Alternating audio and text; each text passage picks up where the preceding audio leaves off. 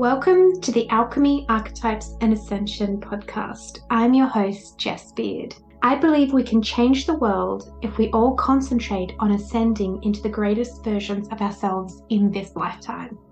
All episodes and interviews are to inspire and educate us to transform. I want to explore spirituality, 5D and quantum shifting, health, mindset, business, and more. If you need to transform any area in your life, then I want to be talking about it. Welcome to my next episode. Someone joining me is one of my favorite people. Her name is Emily Diamond, and I had the privilege of being coached by her a few years ago. And I was recently watching one of her Instagram reels about worthiness. And I knew that I had to get her on my podcast and talking about this subject because of all the people I know, she has helped so many clients with this aspect. I can very safely say that she is an expert.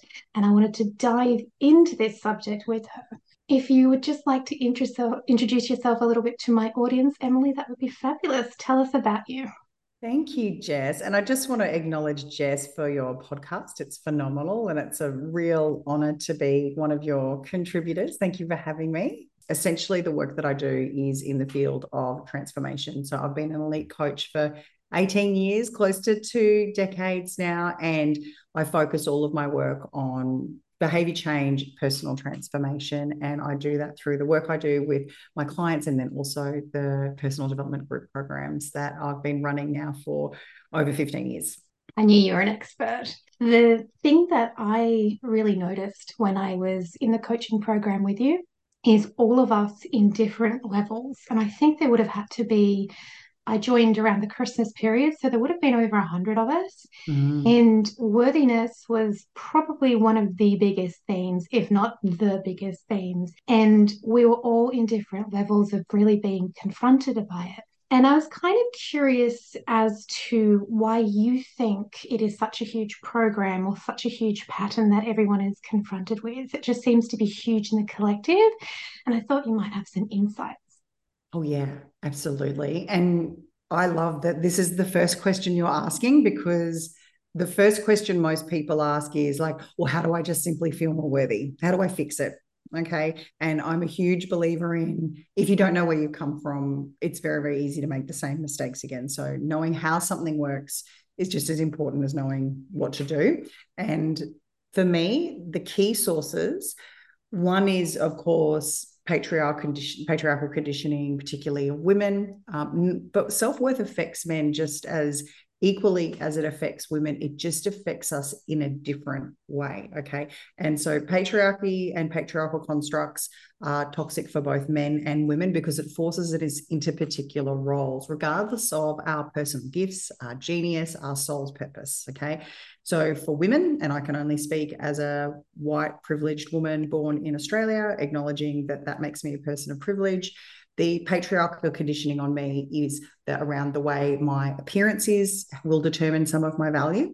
But my appearance changes 4,000 times a day. You know, I wake up looking a certain way. I go to sleep look a certain way. After I eat, I look a certain way. After I exercise, I look a certain way. So physical and visual perspective and our size and our shape and our color and how we choose to use our bodies is one massively destructive source.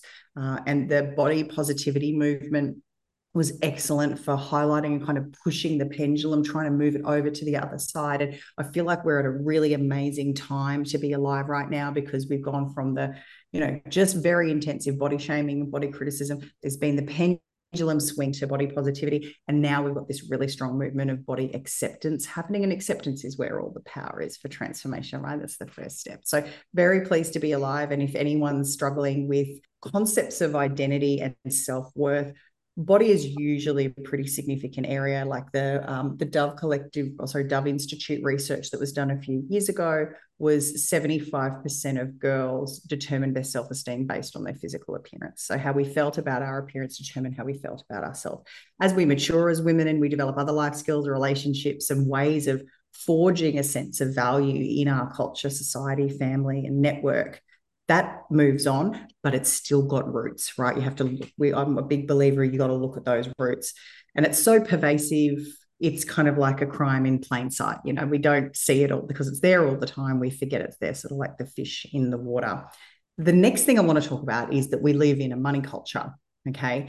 And money and even the language roots of money are to do with worth and value.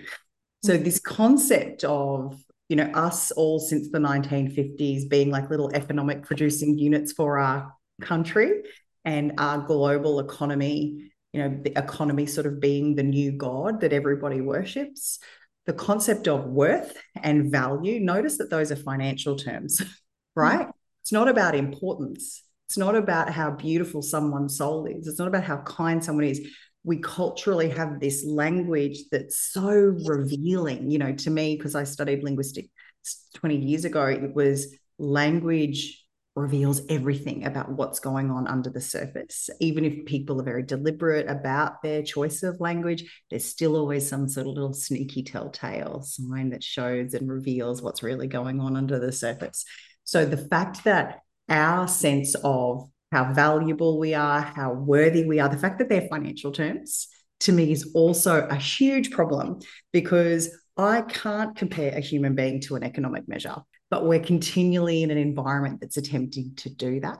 So if we don't create new language and new concepts of who I am and why I am important, why I am lovable, you know, why I'm connected, why I'm powerful, why I'm beautiful, while I'm deserving of love, if we don't develop new languages and patterns and new ways to like kind of calculate, even that financial term, right, calculate or assess ourselves, will continue to fall back into a paradigm. So those paradigms of economics and those paradigms of body, they completely don't work. And it's a completely dysfunctional recipe to, you know, like even now, look, I've got makeup on, I've got jewelry on, you know, all that stuff.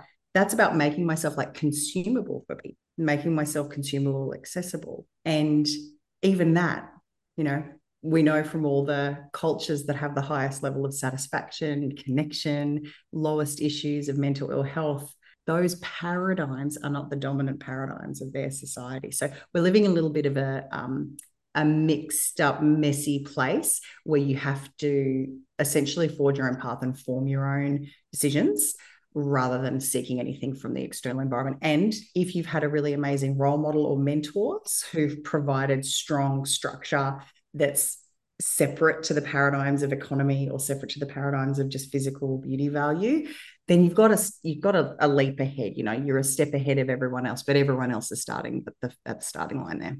That's really fascinating because it really goes back to, and I say this a few times when I'm talking, it's only been 70 years or so since the end of World War II, and women could really kind of start to have more of a say in career choice. And they went through a few decades of struggling. We can vote, we can do all those different things, which redefined how we go forth, but it also redefined the roles of men. So there's all this, oh, who am I? We're literally 70 years as a blip in time. We're Oh, rediscovering who we are. After millennia of not being able to do that, you had to get married, you had to have children, you had to do this, or you had to stay with your parents. And I know that there are some people out there who could break the paradigm, but that was the paradigm for the vast majority of people. So we had these clear roles. So I and can those tell roles you, didn't necessarily satisfy everybody, right? So that was the thing, is like there's a reason we wanted to disrupt that. And then we've been in this like blender of disruption for like 70 years and it's still whirring really fast. yeah. So all those people that were going through the coaching course with me and were all facing that worthiness, it's because on one hand, we're stepping up and facing all these fears and breaking paradigms that are quite old. And hey, this is what we're wanting to do. We don't have any role models that might be entrepreneurs. We don't have any role models that want to be healers or coaches or speakers or authors. So they're really kind of nervous about that aspect. But then on the other hand, they're being bombarded on influences on social media about how you're supposed to be looking, how you're supposed to be sounding. I look at in absolute fascination of the unboxings and the, you know, here's my 50 Louis Vuitton products, and I was really interested when you said about the money aspect because I hadn't thought of that pressure that we do put on it, because that's how we start to value ourselves when the money really does come in as a massive conversation. And funnily enough, when it comes, we tie it back to worthiness. When people are stepping up and wanting to pursue the dreams that they want to, they have to start charging money for their services and their time. And it brings in that whole conversation where money is very much linked to worthiness. Yeah, that's absolutely fascinating. So You're a for great demonstration of someone who's able to articulate why, when we choose to do work that's like a representation of our soul's calling, like I was always that kid that was like, grandma couldn't program her VCR. I'd be like, I'll find a way. Because I was always about how do I make people's lives better. My mum's best friend's neck hurts. I'm going to massage that lady's neck and take the pain away. Right. So there was this calling that we all have, like when we all do the kind of deep investigative journey of our life, we see the signs of who we were being called to be. And then, of course, that had to compete with surviving, fitting in, dealing sometimes with disruptive family situations, traumatic experiences, or simply just environments that weren't favorable for us to express that or for that to be, nurtured. Typically people who've cultivated those things early, it's because adults recognize it and put their attention on cultivating it. It's challenging to forge that way, kind of like hacking your way through the rainforest with a machete on your own when you're just a little kid and your machete is probably the size of a nail file. So this experience that a lot of people have of being unclear about what they're called to do, and then as they go through uncovering that, to then have to confront all of those critical kind of judgments about who we are, that's attack on our identity. And then, but sadly for some people, because they both happen at the same time, those people falsely connect those two. They connect soul's journey with that kind of pain. And sadly, they give up. And that's that story. Some people give up, try again, give up, try again. That's me. I'm someone who gave up, tried again, gave up, tried again, kept persisting. My stubbornness prevailed for me there. It's beautiful, though. It's this beautiful thing for me of, well, what else am I going to do with this life except help people actualize themselves? What else are we doing? What else? Just making more money? Like, what else are we doing? exactly. And the thing I like to say is if you're a black sheep, if you're a way shower and there's no one in your family that's quite like you, you're interested in all these things, they have no idea what you're talking about, or you might be interested in starting an online business and they don't even know how to work their email. And you're just like this foreign little implant into their family structure and can get quite confronting. But if you don't do anything about this feeling, you're always going to be the unhappy black sheep. You have to actually push through all the worthiness aspects, push through all of the things that come up and bubble up to the surface to be healed and shifted through. And as you said, don't give up. Just keep trying. That's the art of alchemy. If something doesn't work for you, try again. And, our coaching industry, when I first started looking into becoming a coach myself and what I was doing, my ultimate aspect is I just wanted to help people. Didn't really have any idea of how to go about forming the business or marketing, but I've always kept that core value. And I really feel like, and I'll tie it back to what you were saying before about we're getting bombarded with you must look this way, sound this way, wear this makeup, do this thing. And no one's saying you should be a really nice person. You should be a genuine person. You should care about what people are. Like, are you okay? When's the last time you asked somebody, are you all right? Instead, we all just put our little heads down and goes, please don't let a Karen appear while I'm shopping. I can't deal with it. And you don't actually look around and just go to the other people, are you okay? Because our values have got a little bit skewed. But we really need to face that feelings of not being worthy, because you're just going to stay stuck. The upset, sad black sheep or the dissatisfied, unhappy person, you really have to, at some stage, face this, and you may as well start doing it now instead Yeah. of in 10 years being really unhappy, or worse, on your deathbed with a thousand regrets. Well, one path has a very certain outcome. What you're illustrating so beautifully is there's a choice. There's the red pill and the blue pill, right? So you choose the path of continue to attempt to conform, which brings with it a life of crushing self-worthiness issues, doubt, shame, fear, and very low. I'm holding up the symbol for zero with my hand, but very low probability of you achieving what you actually want to achieve in your life and experience satisfaction. And then the other pathway is full of uncertainty and boldness and ups and downs and scraping your knees, but it's got a much higher probability of you experiencing joy, connection. And so, like you said, it's like, well, where are the values?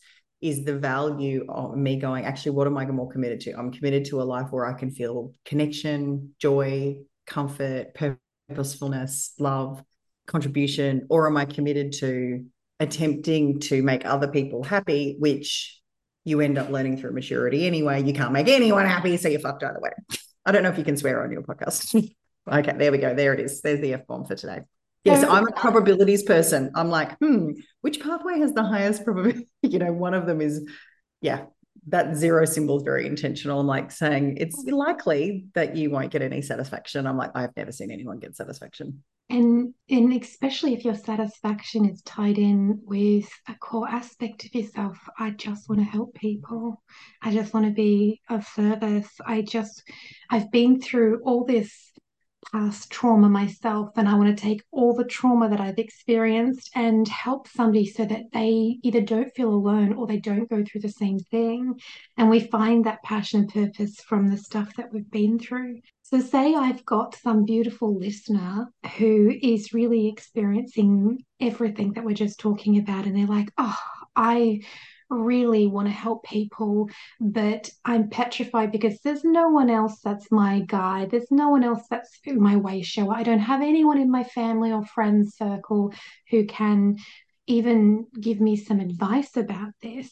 And I don't feel worthy, but I feel a calling to just help people with everything I've been through, or I've got some kind of a skill set. What are your tips on how to help them to really face their not feeling worthy? Oh, so good. Okay, I've got two things that you need to know, and then two things that you can do. Okay, and totally everybody's choice what they want to do, right? No pressure. So the two things you need to know, we already discussed one. You've got to know that you're living in an environment that is not geared towards you succeeding at fulfilling your altruistic, idealistic, heart-based purposes. Okay. So the calling that you have against the backdrop of our environment that confuses value and worth to being an economic output and looking a certain way, they're in conflict with each other. So that's the very first thing you need to know. And then when you really surrender to that, you stop looking outside for information. You stop looking outside to be the signpost to confirm, yes, you're on the right track. Yes, you're doing the right thing. Okay. So that whole thing of surrendering to realizing, okay, this environment is not geared to help me. Therefore, I'm going to stop paying attention to the garbage that it's spewing out. Okay. I'm going to stop giving it any validity. I'm going to stop giving it weight. I'm going to stop checking in with it. And, this is why most people who are pretty self-educated are really intense and deliberate about where they get their sources of media and news and information from, right? Because they know that the general environment is not geared to actually empower people. And by power, I mean give people more choices. So that would be like their inner critic that might be, telling them they can't do anything, but it also could be external. And if you have a friend or a family member who is a negative Nancy and is telling you you can't do these things, so you're literally saying you have to surrender to the knowledge that if you listen to that inner critic or you listen to those people who are negative Nancy's, then you're going to stay stuck in that energy forever. So it's kind of, absolutely. And your inner critic, our inner voice forms from the environmental exposure we have pre-7. So our internal voice, our internal dialogue, our main patterns of measuring and assessing our okayness. Okay, I deliberately avoid using the words value and worth, right? But am I okay? Am I okay as a person? Am I okay? Am I doing it right? Is everything okay? Am I a good person? That comes from how we were conditioned up until the age of 7. And so most of us, there's destructive, fearful, or shameful aspects in there. So when you recognize that the environment is not a favorable environment for you, you learn to tune that out. And then you also become very sensitized to which parts of your internal opinion have been formed on those externals. And that's one of the things that we get vigilant about, right? That's part of what we do. But the knowing of that's all geared that way, that doesn't help me. Okay, I'm going to stop seeking help, validation, and insight or support from that environment. That's one that just instantly gives you a whole bunch of freedom. And then what it allows you to do is sort of what you were kind of alluding to there, Jess, which is it allows you to focus on and begin to craft a knowing of, well, who am I and who am I not? So the two things you have to know to be able to have a good sense of I'm a good person, like I'm not, the whole thing of worthiness and am I enough and all that sort of stuff, is that the environment is a certain way, and then who you are and who you're not and who you're choosing to be regardless of the environment. That to me is like the measure of a good person, or, for a lot of people, it's the measure of integrity. It's like, well, my environment could be doing this, but what am I doing? What am I choosing to say? How am I choosing to behave? So when, I was in a traffic incident last week with someone, I was going to the cafe with a colleague, and there was all these cars everywhere. Everyone was doing all this madness of all trying to get a park. So we pulled out of the way for someone who was trying to get past. So we did this weird maneuver, reversing our car to try and make the path smoother for this person so they could move away. As we made the smooth maneuver to benefit them, they started going off on their horn, angry, upset at us, not realizing that we were trying to help them. And it's kind of, to me, it was the symptomatic of, in that moment, we were just, instead of laughing at them or being nasty to them or judging them or being angry and retaliating back, it was all about, oh, you just couldn't see what was happening. And, hope you have a nicer day, and off you go. So no, I'm Teflon, nothing can stick to me. However, lesser evolved versions of myself would have been like, well, and I would have laughed at that person, or I would have been superior, or I would have judged them, or I would have criticized them, or I would have belittled them, all the different ways for me to cope with that. But that's, me choosing how I'm going to behave in every situation is, to me, the real measure of who I am. And it's so I learned, fortunately, with the concepts of who we are, I had an experience with one of my parents where one of my parents based their sense of self on their physical appearance. And then life takes that away as you age. And so you have an identity crisis. You have to find something else. So then they based it on their intellectual prowess. But then as you age, life also often takes that away. And that sense of identity falls away. So I was really fortunate, I feel, in my 20s to learn from this person that, okay, it's not a good idea to base who I am on how I look. And it's not a good idea to base who I am on my intellectual performance. And then I was left with, well, what am I going to base who I am on? How am I? What's my compass? What's my guide for knowing if I'm a good person? And I came to the conclusion that I'm going to base it on how I treat people. So knowing who you are and who you aren't. Some people are like, I don't know what my purpose is. That's okay. Just focus in on who do you want to be, not necessarily what legacy do you want to leave. That overwhelms a lot of people. Not very few people in life that I've met, and I've worked with some of the highest performing people in the world, have that moment where the clouds part and they get their lightning bolt and God hands down to them, here's your powerful life purpose. Very few people have that. That's a really tiny percentage of humanity. And if you're expecting that to come and kind of treading water while you're waiting for that, you'll continue to feel lost and powerless, because if it hasn't come already, it's usually not coming. And we're here right now. What are we going to do right here, right now with each other? I completely love that. I love talking archetypes. So one of the archetypes I talk about is the relationship between the sovereign and the child. And I always say you can't control another person's actions, but you can control your reactions. And that's when you really step into your sovereignty and you start to learn thyself. And everything that you just said, I'm just like, yes, yes, yes. Because if we focus in on really testing the waters with, I'm going to try this. And then it's through trying it, you get a yes or a no. There's so much in the last 2 years that I've tried, and I'm like, no, that's a no for me, but I had to try this anyway. And that is alchemy. That is how you go forth. And tying it back into the arena of coaches, because I can't help but keep going there because of your fabulous self. But a lot of coaches I've tend to notice, they actually kind of, even though they're real juggernauts in the industry, they kind of bumble around for about 2 to 3 years while they learn this, and oh, that's successful. Oh, no, that wasn't so much.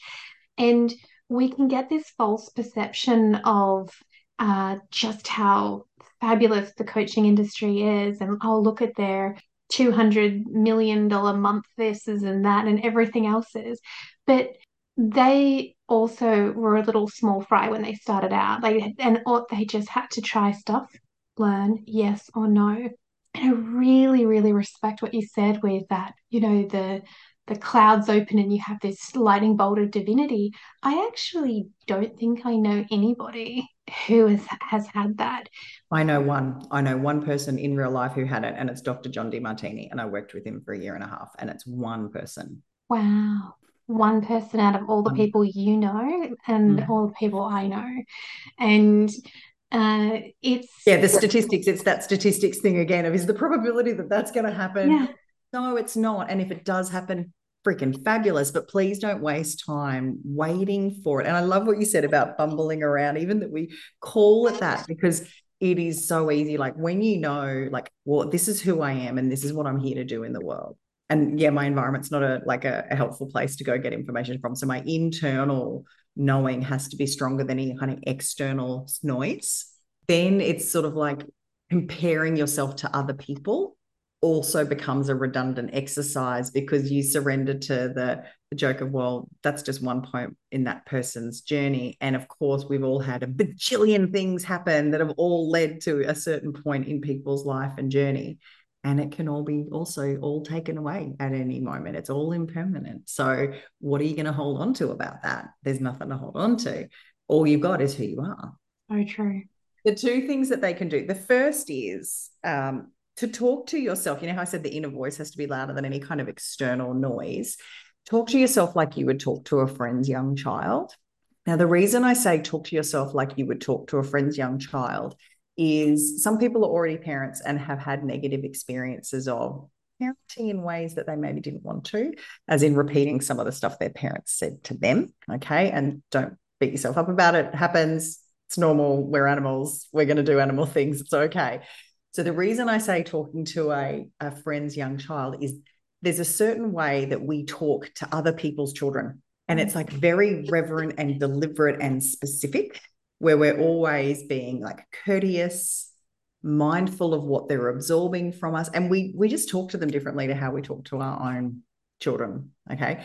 So that's my first thing, is bringing conscious awareness to the internal environment you're creating. Like I've had many a client where their internal dialogue, and I have lived that life too, my internal dialogue was a very, very dark, bad place for a long time. My story is I was groomed and sexually abused as a child. I had a spinal injury as a teenager that left me dealing with chronic pain, and then my rehab was mismanaged. So all these things happened where I couldn't trust people, couldn't be taken care of. And then it turns out I also had glandular fever that wasn't diagnosed, and I had post-viral chronic fatigue for 5 years because I kept getting medical complications of it not being diagnosed and not treated properly. So I had many years of inside not being a good place, and then outside also not being that great either.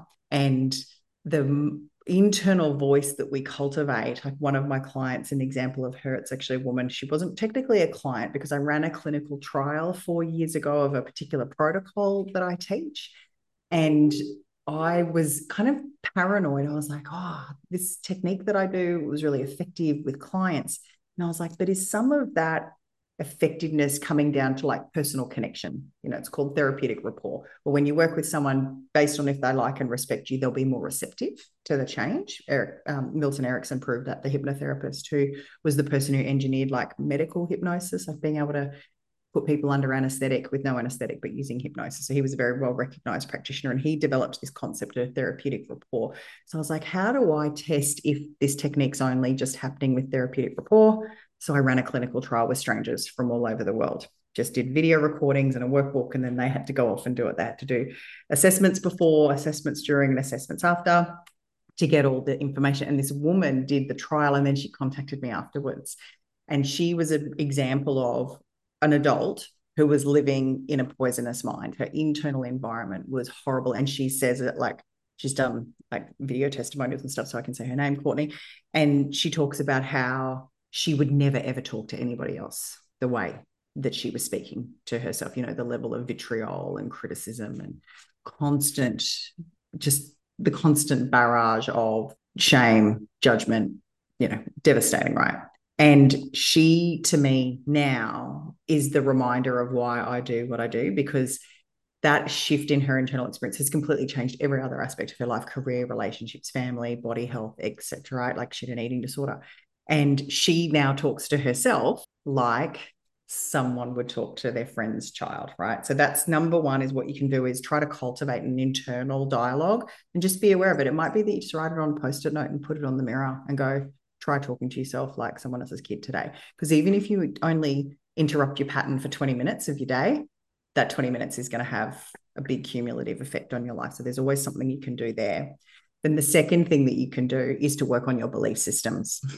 Our belief systems around worth and value and our body and the purpose we're meant to serve on this planet and what makes us a good person. All of those belief systems we have are so powerfully coded in our neurology, in our nervous system. And after all of these years of doing extensive professional and personal development, that's what I've honed it all down to. Because beliefs, you can look at beliefs, it's kind of like peeking behind the curtain at a theater. Beliefs are really easy to access in terms of awareness, right? Value system, trauma, integrations, complex issues that usually take years of addressing in therapy. Superficially, you can actually observe them as belief systems. So it becomes this thing where it's like, well, what do I think is true? What's true about me? What's true about others? What's true about life? What's true about the world? Because beliefs are just true, not true. That's it. It's a black and white filter, true, not true. And assessing and looking at when I'm disempowered or when I'm struggling, or like you're talking about with coaches, people who are like, I'm a healer, I'm a coach, I'm a leader, I'm a teacher, I'm a spiritual guide, whatever it is that you've got as this calling, where they're then trying to take that out into the world and be effective and share it, but also make a bloody living, right? You want to examine, what do I think is true about coaches, healers, leaders? What do I think is true about me? What do I think is true about how people view those professions? What do I think is true about people charging for those professions?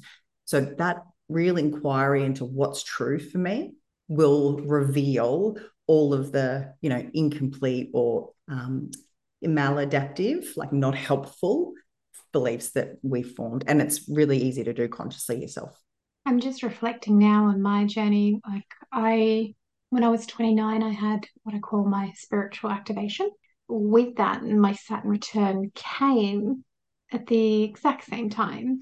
What you were talking about before, where you kind of get to that point where you go, I'm going to have to address this. You know, I can't handle being like this anymore. At that stage, I wasn't even ready to acknowledge that I wanted to help people.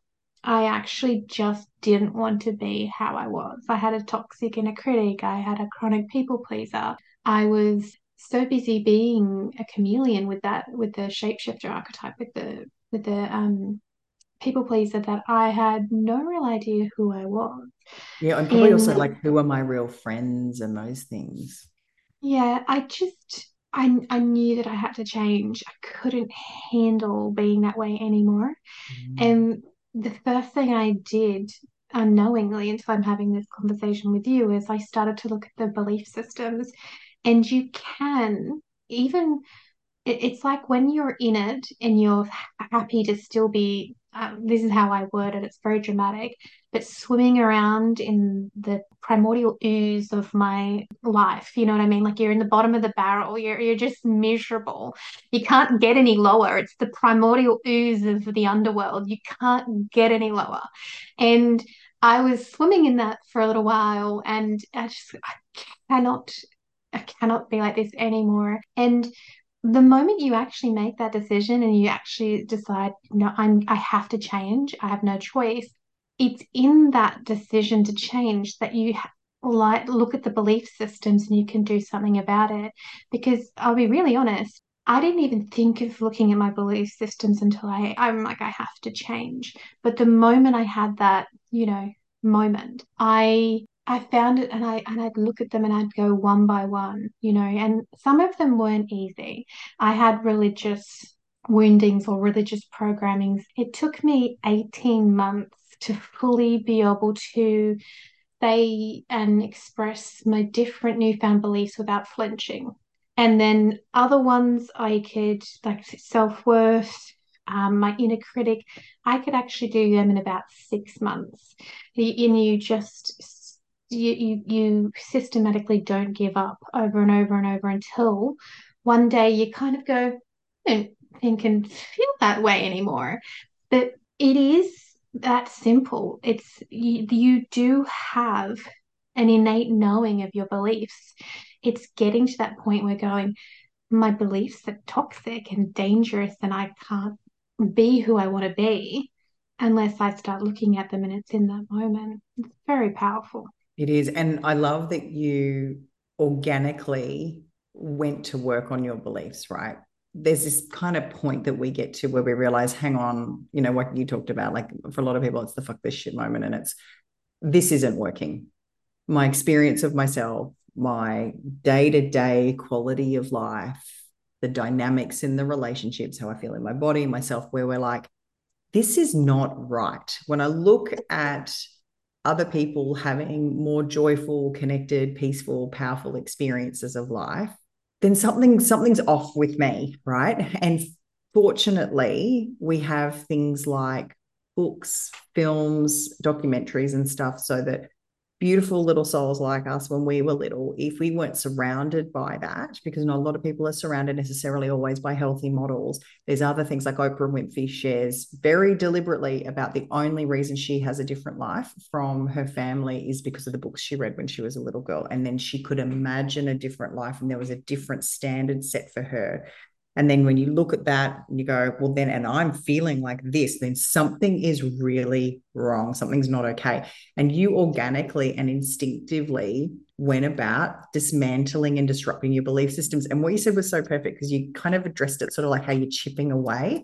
Consciously, you can chip away and change beliefs. That's what we do, how we educate ourselves, the media that we expose ourselves to, the people we choose to spend time and energy with, literally everywhere you put your time, attention, and energy shapes your belief system because they're really plastic, right? So I imagine it like as a two filing cabinets. There's the true filing cabinet in the back of your brain and there's the not true. And all the time files are being moved and changed. Beliefs are really plastic. That's part of the neuroplasticity. So you can't change the events that happened. You can't change your core, kind of identity and construct, but you can absolutely repattern all your conditioning and your belief systems about it, right? That's what's up for grabs with this life. And that chipping away, you can do belief changes with a practitioner. Typical interventions for belief changes take anywhere between 30 and 45 minutes. Like, fuck yes, please. I'd prefer to do that than have to consciously labor away at it for 6 months. Absolutely. And then my thing that I got fixated on was I don't like having to wait for things. I'm an Aries. I don't like having to wait for things. Okay. If I'm like, I have an idea, I want to do something, I want to do it now. And by the time I'd finished all my basic level practitioner training, coaching certifications, neuro patterning, thought field therapy, Ericksonian hypnosis, the DeMartini method, all that stuff, and disc behavioral profiling, all that stuff. By the time I'd finished all my basic through to master level certifications, and there was a 3-year gap for that, it was 3 years full on. I then went to work helping people do that. It was wonderful. And then I just got annoyed that I had to keep going back to practitioners to do my stuff. I'm like, surely I've just spent incredible amounts of time, money, and energy learning exactly how all these things work, learning all the techniques, all the processes. So there was a part of my brain that was like on a mission, always looking for how to shine a shortcut technique so I could DIY them to myself. And then fortunately, 11 years ago, my brain popped up and went, oh, but if you take this technique and hack it and adapt it, you can do it. So now for me, beliefs, it's 2 minutes. It takes 2 minutes to change a belief system. So to me, I'm like, I'm winning. I'm winning. That's the win. That is a huge win. Yeah. And then the challenge is identifying them, right? And so you have, and so learning a technique's quick, but learning self-awareness and being able to see behind the curtain and go, oh, what's going on? That's a level of like maturity and mastery that I think we're all on the road to that, right? I believe so. And I also want to clearly let the audience know that I did have my self-awareness moment, but I did also have a tremendous amount of help. Like I went and I got healers, and I also would go and make myself uncomfortable. So as I was working through the religious woundings, I joined a goddess group. You can't make yourself any more uncomfortable than a bunch of women, talking about the goddess when you have issues. So I would deliberately kind of test the belief system, and because it's through the discomfort that you can navigate, and spirit shows you. And also to make it really woo woo is I would go into meditation and I would go into prayer and I'd be like, okay, I'm working on this. Show me. And I was always led to a book. I was always led to a person. And you can, work upon them. And you can also work upon more than one belief system at a time. I had multiple things that I was working on, but some of them were just so hooked in there. The religious one, the last hook was really embedded with that shame. And Yeah, it's like a stain in a carpet. Some are just on yeah, the surface and some are really deep because oh, they've been like stepped on so many times, reinforced, reinforced. and I woke up this one day, I was really chipping it as he said it, and I had the most random thought. I thought, Google the original creator of the church. And I did, and I went to Wikipedia, and then I got to look at actual court documents during his divorce, and like the wife was going for the Bentley and the mansions and the gold cutlery, and I just went, oh my God, this man might have started out good, but by the end of it, he got completely entrapped in greed and he was not a good man. And I just felt the chains break. But the thing to get on and Google him, that was 100% spirit. What you said was beautiful about how one day you wake up and then suddenly you're like, oh, I just don't think that way anymore. That's the sign of really powerful subconscious change, right? So it's always, is there a new thought, feeling, or behavior? And if there's not, it's not unconscious change. It's just conscious, deliberate grinding and working and chipping, which you still need to do. I'm a big fan of do the conscious work and the unconscious work at the same time, right? Because that way you're going, I'm always maximizing my odds here, right? And then you just kind of reinforced it again with you woke up. Yeah, our subconscious was obviously processing while you wake up, and this new original thought arose and like literally unlocked a whole world for you. One of my clients was sharing yesterday, she changed a belief about one of the aspects she's doing with her business. And as soon as she did it, the whole like business model, curriculum, all the content, literally her brain just went and just gave it all to her. She's like unlocking these parts of our brain. It's like, I feel like sometimes it's like, this is a terrible, grim thing to say, but like doors in a prison, like that movie Terminator 2, where the doors are controlled by the switches and it's like, and a door unlocks, I feel like that's our subconscious, limiting beliefs and traumatic experiences and how we have to repress and keep ourselves safe. We lock things away, and we lock away access to our genius, our creativity, our magic, right? And every time we lock it away, it's like one of those prison doors, like bang, and getting locked. And it's almost exactly like that, because it takes electricity to do that. It takes brain energy and nervous system energy to do that and to keep all those doors locked. So I've always found too that when people become like liberated, the doors open, like you had the whole new block of thought, what also comes with that is like a tremendous amount of energy, but also peacefulness. Did that happen for you? I felt tremendously lighter. It really has an energetical weight to it. It does. And we have hooks into our past in that will add weight to a memory or a trauma or the belief system itself. Yeah, I'm that you actually, form from the trauma. Yeah. yeah, I actually believe that. archetypes have an actual energetical component to them. So when you're tapping into them, they are an archetypal energy. They're not just in the global unconscious. There is an energetical weight to it. So if we're in the shadow aspects of the archetype, well, then we feel those energy components. If we're in the light aspects, you vibrationally feel more fantastic. So Mm. in the instance where I was really, and I'm going to use the word healing, my belief systems, I was pulling my energy back from all these little hooks through in my past. And you're cured when you don't really think about them anymore. They're just like, Or they're on display with another human being and you feel compassion. yeah, yeah. And and I don't know if other people experience this, but there's huge chunks of my, you know, early years I can no longer really remember because there's no trauma attached to any of it. There's Yeah, nothing bad. we have significant childhood memories when it's a very strong a positive emotional charge or a very strong negative emotional charge. And loads of people go, I don't really remember my childhood. And there's always two things at play. There's either I can't remember anything, as in I can't remember the color of my bedroom door in my house, or what my street looked like. That's full blown like chunks of repression where you can't remember things, and other people and photos and stuff can't stimulate recall. That's full blown repression. The other is, yeah, because nothing happened, or you no longer have an emotional charge about anything that happened. Yeah. Sounds like you. I done like I sit there and I can piece together different like happy memories and the different things. And I've also done enough work around my dad who passed away when I was 21. So there's not even like the weight of grief and stuff with it as well. It's just kind of the positive stuff. I was very blessed to have like in this lifetime, I chose really, really well when I came in. I have a large, beautiful family with loving parents and a very idyllic life.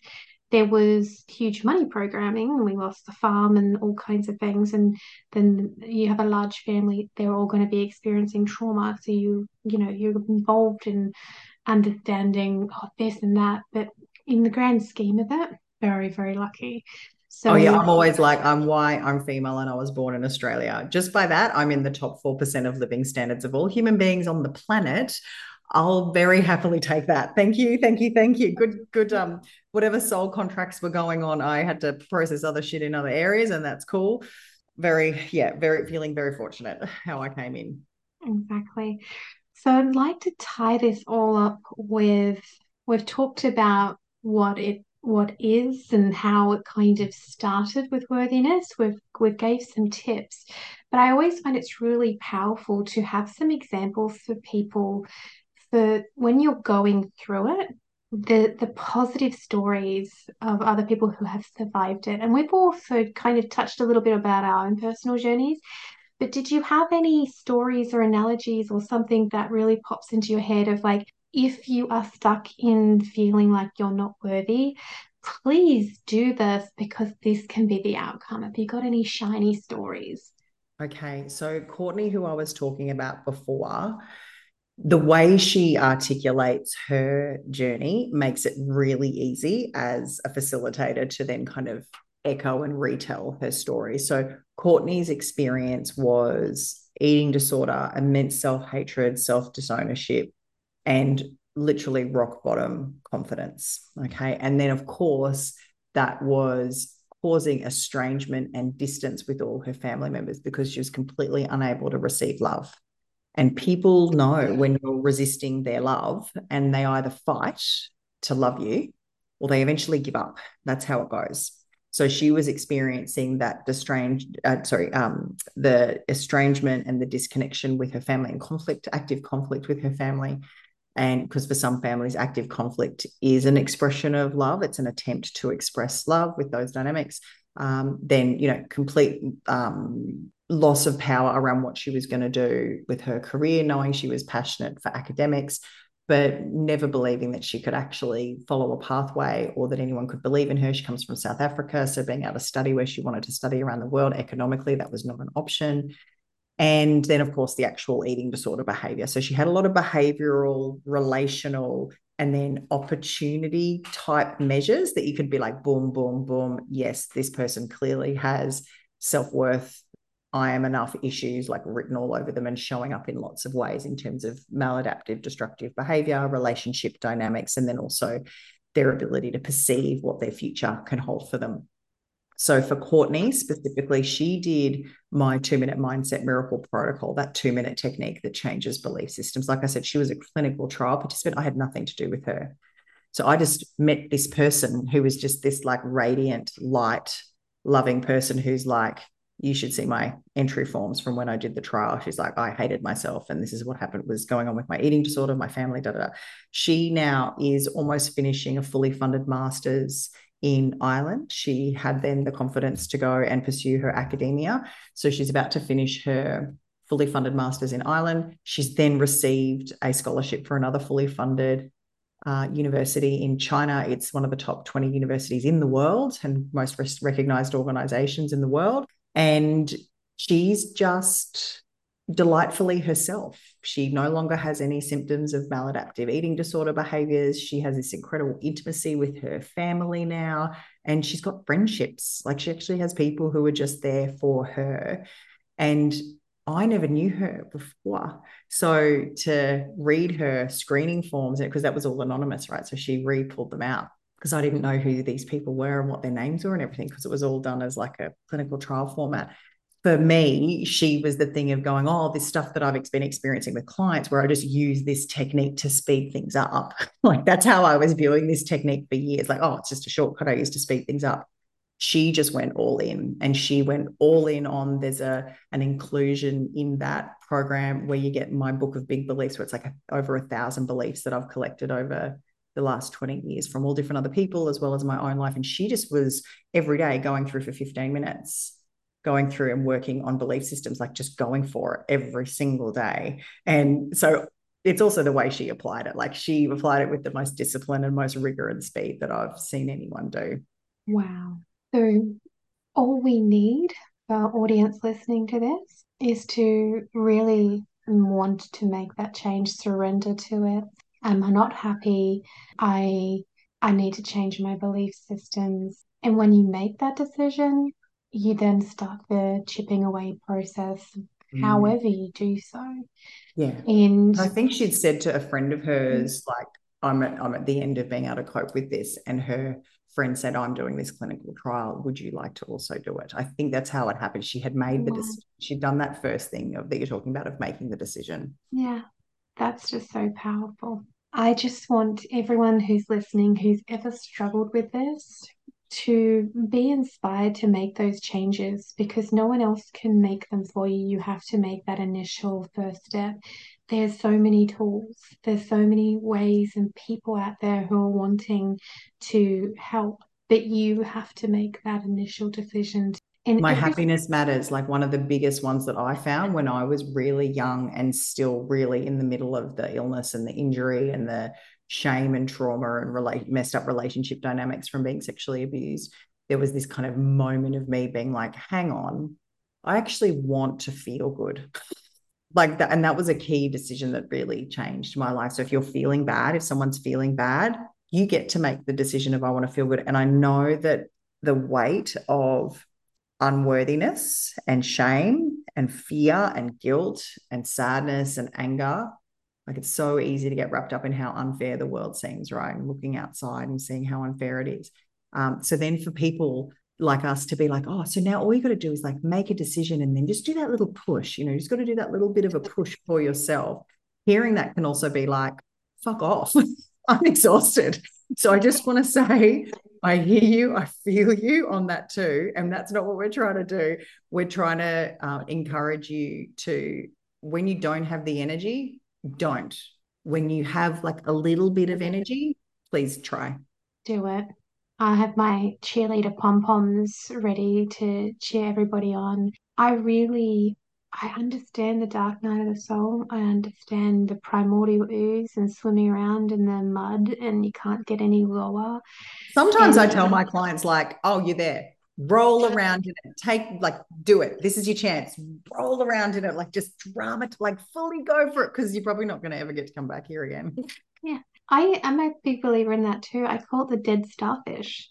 So I go and lay on my bed like I'm a dead starfish, and it's also arms out in the martyr position, and and I'm like everything sucks, and I allow Uh, myself to delve into that but I give myself a time limit. I only allow myself the day to wallow because I also know that there's no one else that can do anything. I need to start taking that action. But I am a big believer in if you try and pretend that you're not feeling like shit, then you're got an uphill battle. Whereas in if you just allow yourself to wallow for a little while, your whole subconscious and your psyche kind of it starts to settle It's the and then you're power like, of right, accept or resist, right? yeah, Resistance takes more energy. Covering it up takes more energy. And I might look like a highly motivated person, and people are always like, wow, you're so energizing and you're so motivated and da da da da. I'm like,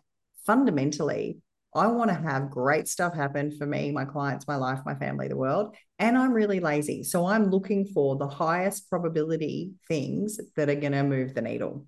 That's laziness. So resistance, as soon as I found out that resistance takes more energy, I was like, well, fuck that. I'm not doing that. Okay, let's get on the acceptance train. If I'm feeling like shit, I feel like shit. yeah, 100%.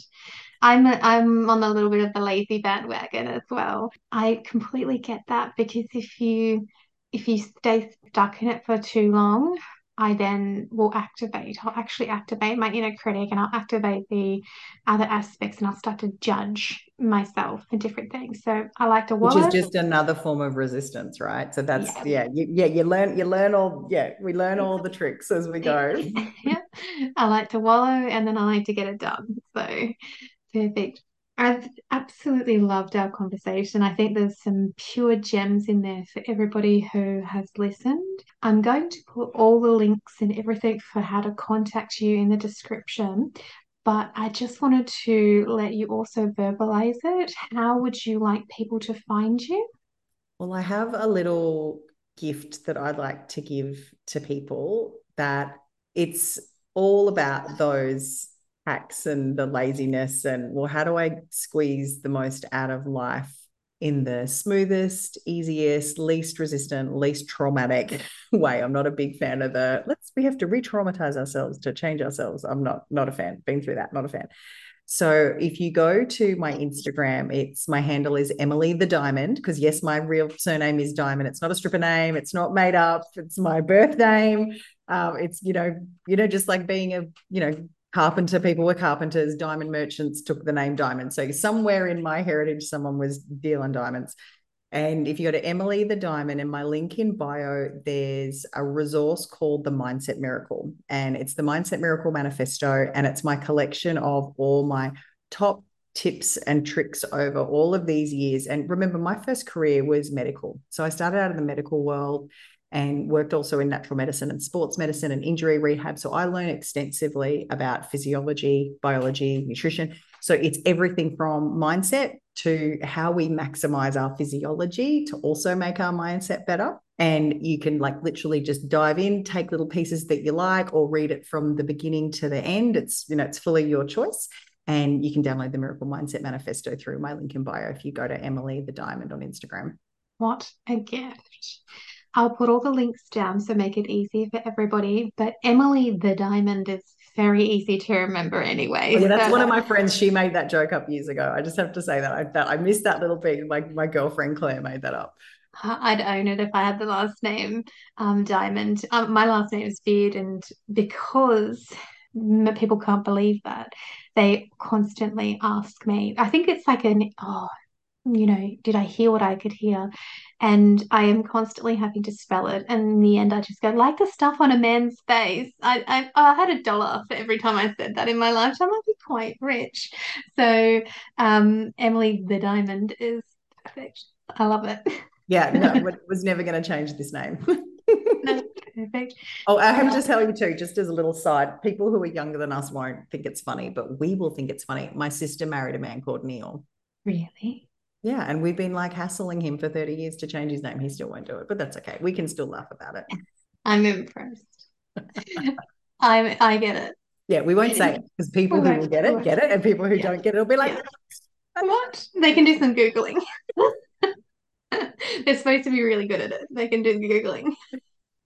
I love it. Thank you so much. This has been such a wonderful interview. I think it's incredibly helpful for people, and I can vouch for and put my hand up and just say you're absolutely brilliant at what you do, and you know so many people who have been through this. So I feel very, very lucky to have you on helping my audience. thank you. And it's been my absolute honor to help all those people, and the amount of trust that people give to let someone help them is phenomenal. And I don't take that lightly. And if anyone's taken anything from our conversation today, the insights I've shared, the insights Jess has shared, I'm so, so happy this is us fulfilling our purposes together. Thank you, Jess. Thanks for helping bring powerful people together to enhance everybody's consciousness and speed everybody's path. So I'm a big believer in we all rise. And one time someone just said, no one's left behind. And as we step up and we fear being seen, heard, and known, that was a big one for me is being known and actually stepping up and saying, hey, I can help you in this way. Didn't even realize that that one was going to be one that I had to like, you know. So as we step up and we're doing podcasts and we're on YouTube and we're helping people, we just by that very act is also showing people, hey, I can do that. Oh, I could have a conversation on podcast. I could do this. And it gives them that incentive. So, and then they go forth and help people. And then people watch them and they go, I could do that. And I was just pondering before I even hopped on, like the ripple effect of everything that you've done in your No life. way. I was literally, when you were talking much earlier in our conversation, I was like, oh, it's, like you're throwing stones in a pond and the ripple. And it literally just came up then of like, if there's enough ripples, people just think that that's the water. Yeah. And like the amount of people that you've helped who then have gone on to help other people, who then gone on to help other people. It's just such a fabulous um, business to be in. It is. And I it's mean, for me, it's a celebration of life because I was not born at a time where it's just about primary survival. I've been born at this time. I feel like I was born at the best time, fully convinced I was born at the best time. I remember life before the internet. I remember pre-digital life, and I've got to see both. And there's a reason why I was born now. And it's all to do with, well, how do we improve quality of life for human beings all over the world, emotionally, environmentally, economically, education. And yeah, you can tell I'm psyched about. I'm just like, this is the yeah, best to be alive. Let's do it. it is. And I was literally having this conversation before. Like I was joking how the first time I traveled solo, I only had the Lonely Planet. There was no iPhone. There was no nothing. And I sometimes think to myself, how the hell did I travel back then? Because I've traveled since and it's so easy. And when I was in Peru last year, I used Google Translator, and they would give me their phones and we'd use Google Translate. And I'm like, how did I ever travel without the internet? So I was really reflecting on, it's a fabulous time to be alive, but I also do kind of love our adventurous souls that took off to another country with a book to help us. So I think we really did very well entering the universe when we did and Yeah. entering the earth when we did. Alrighty, I better end this interview and thank you again. Thank And you. everyone who would like to know more about Emily the Diamond, the links are in the description. Bye Thanks, for now. everyone. This is your cheerleaders signing off.